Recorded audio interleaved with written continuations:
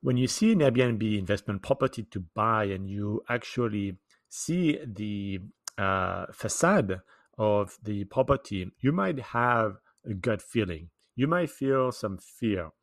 Should you trust that or not? Well, first you need to identify whether it is indeed a gut feeling and think about when you had a gut feeling in the past and um, whether it was helping or not, and whether you were able to differentiate it from fear. And fear is not a bad thing. It's actually pushing you to take action. And in this particular case, to take action to do the right due diligence for an investment property.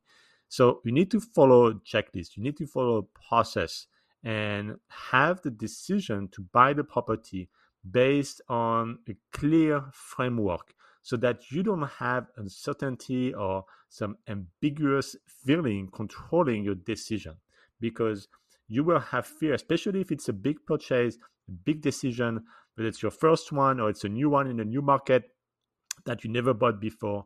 You're going to have some fear, but you don't need to necessarily run away from it. You need to make sure to identify what you need to do to avoid just having this fear and making sure you have the right decision made.